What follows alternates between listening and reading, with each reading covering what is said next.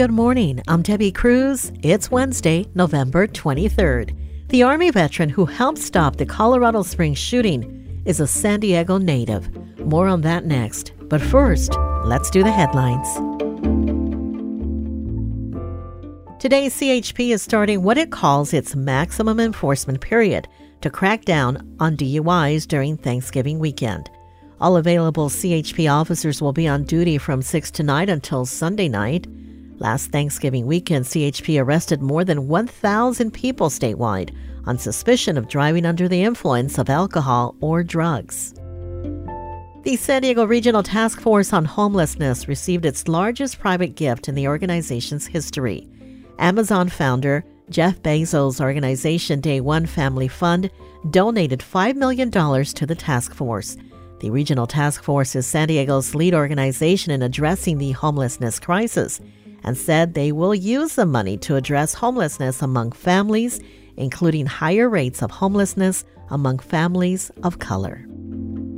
You can now get a free electric bike by signing up for a pilot program that looks at how e-bikes are being used in the county.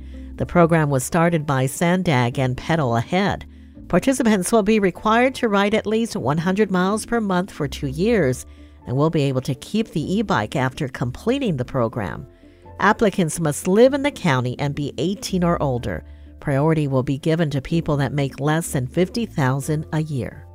From KPBS, you're listening to San Diego News Now. Stay with me for more of the local news you need.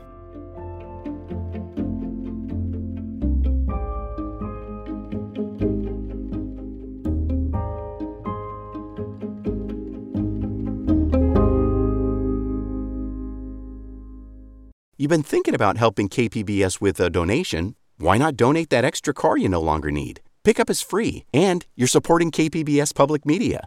Here's how. Visit kpbs.careasy.org.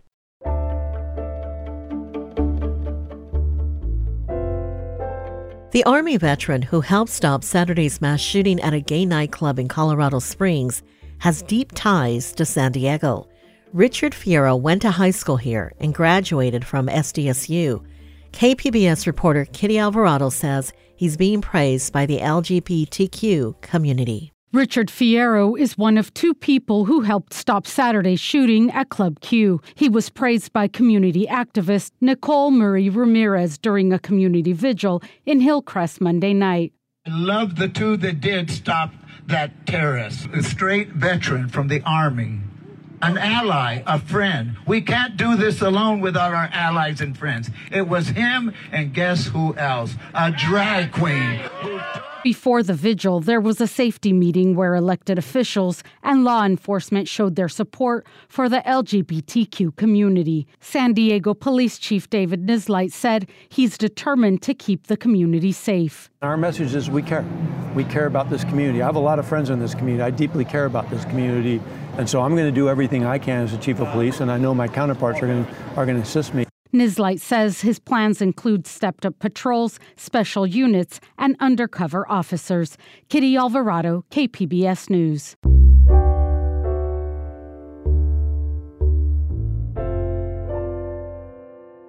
Lung cancer is the deadliest cancer, but a new report reveals just a fraction of at-risk Californians are being screened for it.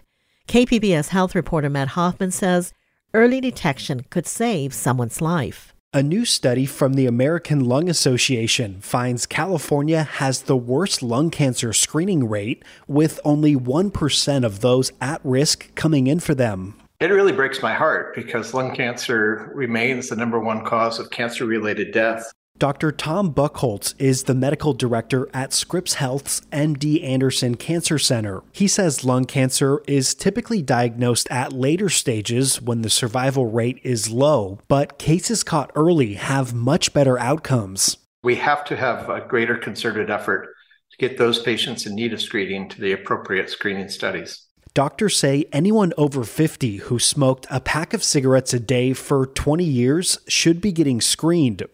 Matt Hoffman, KPBS News.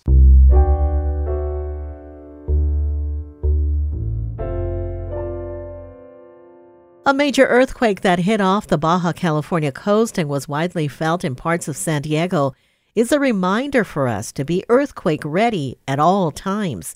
KPBS reporter Alexander Nguyen talked with those who work to understand earthquakes. The 6.2 quake struck just before 8:40 Tuesday morning off the coast of Las Brisas, about 85 miles south of Ensenada. It was felt as far north as Oceanside. While the quake was hundreds of miles away, it still provides valuable information for engineers researching earthquake safety in San Diego. Joe Conte is a structural engineering professor at UC San Diego.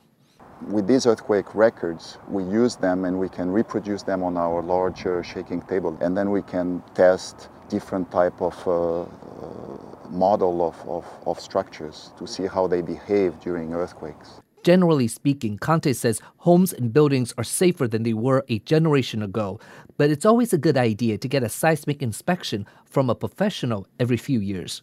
Alexander Nguyen, KPBS News. The U.S. and Mexico are fierce soccer rivals, but in a cross-border region like San Diego, fans cheer for both teams. KPBS border reporter Gustavo Solis says the World Cup brings a special atmosphere.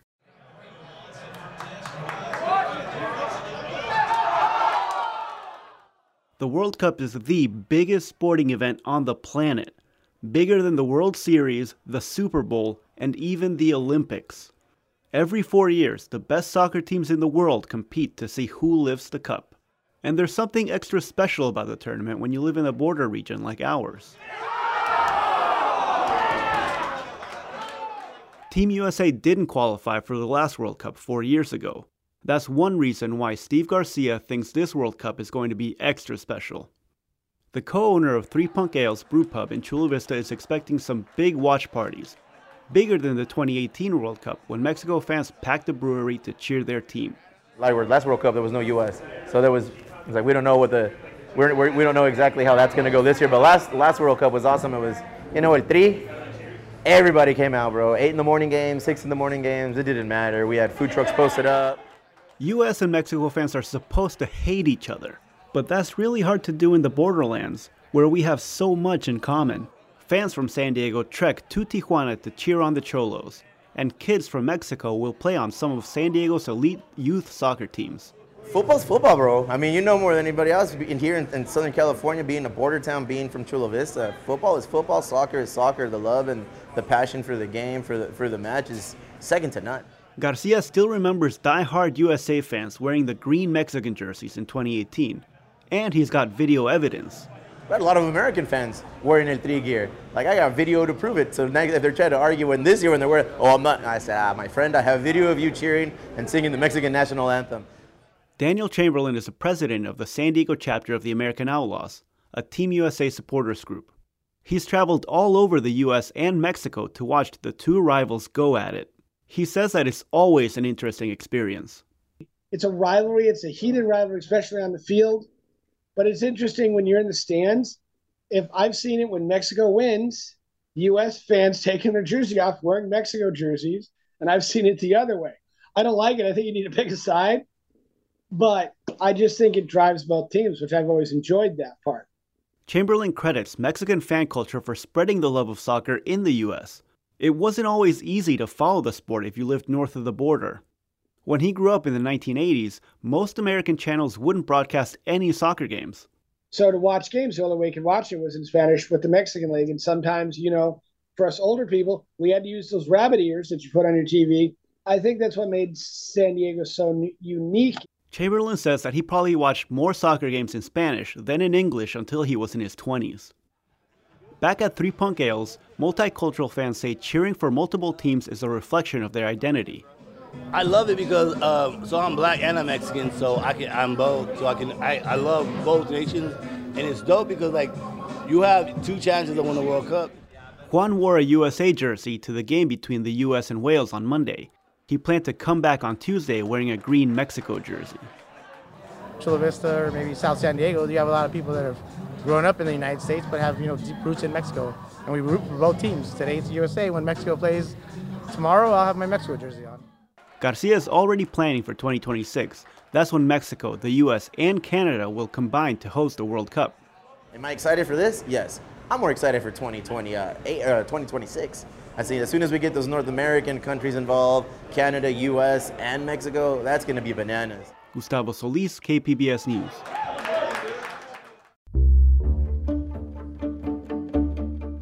Coming up, thousands of pies were sold for a good cause. We'll have that story and more next, just after the break.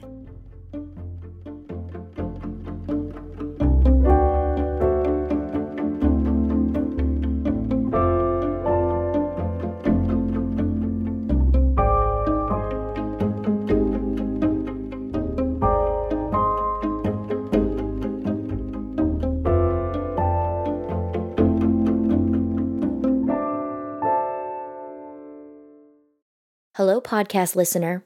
Full disclosure, I'm going to make some assumptions about you. This probably isn't the only podcast you enjoy. Blink if I'm right. It's probably not the only thing you watch or listen to on KPBS either. If I'm right about that, then I'm guessing you make it a point to check in on a regular basis to see what's new, take in the latest and greatest, and then you go back to your daily life until we happily come together again. We're sort of like a virtual buffet. When you're hungry for information and entertainment, you go to KPBS and want to eat, consume all you can, right? Well, you should know that when you become a member of KPBS, you're keeping the entire TV, radio, and online trays full of fresh ideas, like the tasty podcast you're enjoying right now. Help feed your appetite for KPBS. Become a member today. Just go to kpbs.org, click the blue Give Now button, and make a donation. Thank you.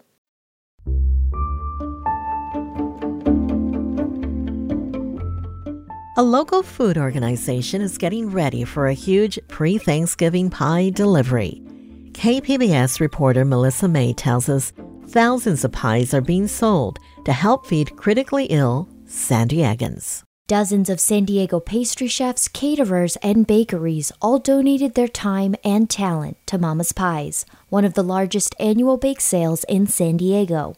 And on the menu are pies, 3,200 of them. Jenna Novotny is the Director of Development for Mama's Kitchen, who benefits from the funds raised from the pies. Each pie purchased helps to fund the preparation and delivery of 12 medically tailored meals for critically ill San Diegans, which is what Mama's Kitchen does 365 days out of the year. Mama's Kitchen is very close to reaching their goal of raising $145,000 and are still accepting monetary donations at mamaspies.org/donate. Melissa May, KPBS News.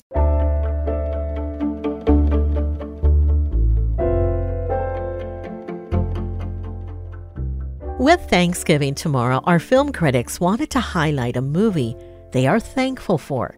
They choose Tar because they say it's a challenging, complex film that deserves appreciation.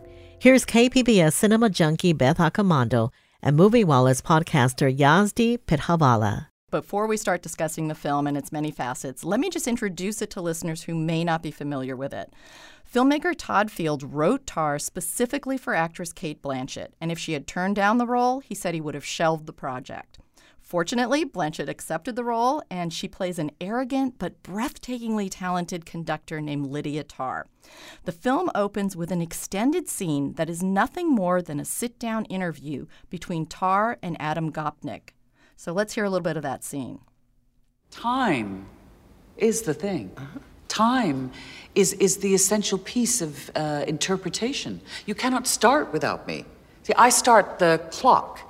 My left hand, it shapes, but my right hand, the second hand, marks time and moves it forward.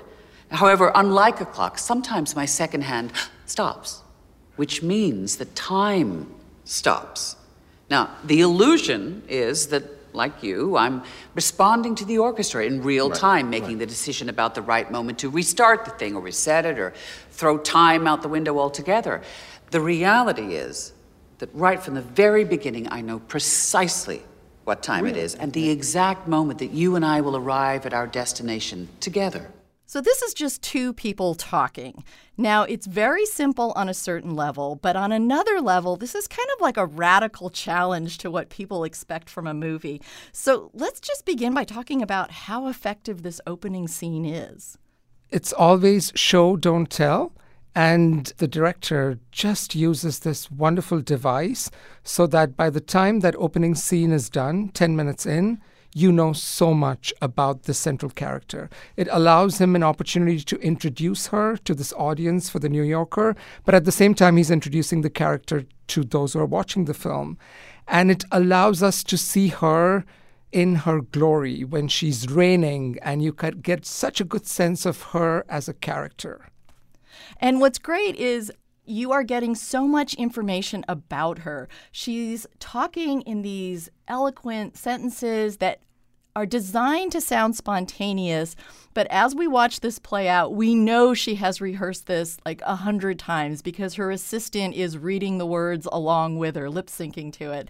So there's just so many elements to the visual style and the editing and the scripting that give us so much more information about her than what the surface of the scene tells us.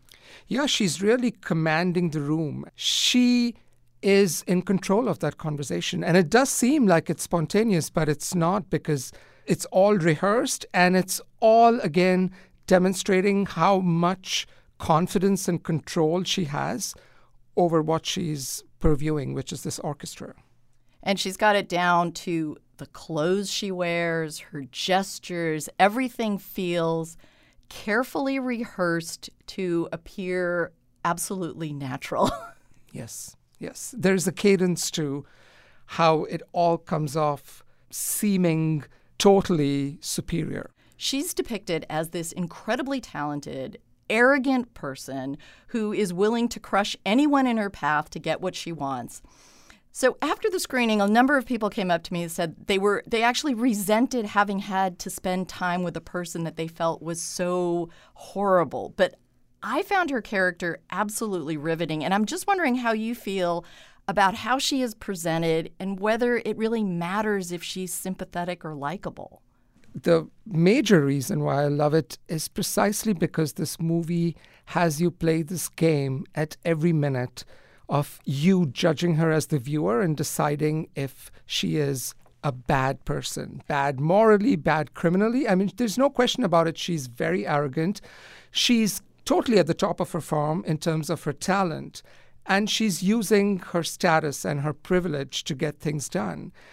And the movie asks you, is that necessarily a bad thing? And like you, Beth, I could have watched her for another 3 hours. This is a long movie, but I found it so riveting because we are used to seeing complicated, flawed male characters, but we so seldom see women characters who are allowed to be all of these things that this movie allows Tar to be. One of the things I really love about this film is it never tells you what to think.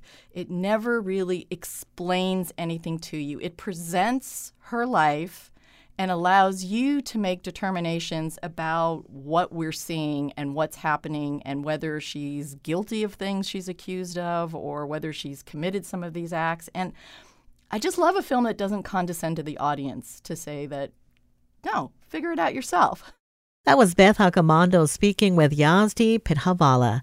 You can hear their full conversation on Tar on Beth's Cinema Junkie podcast.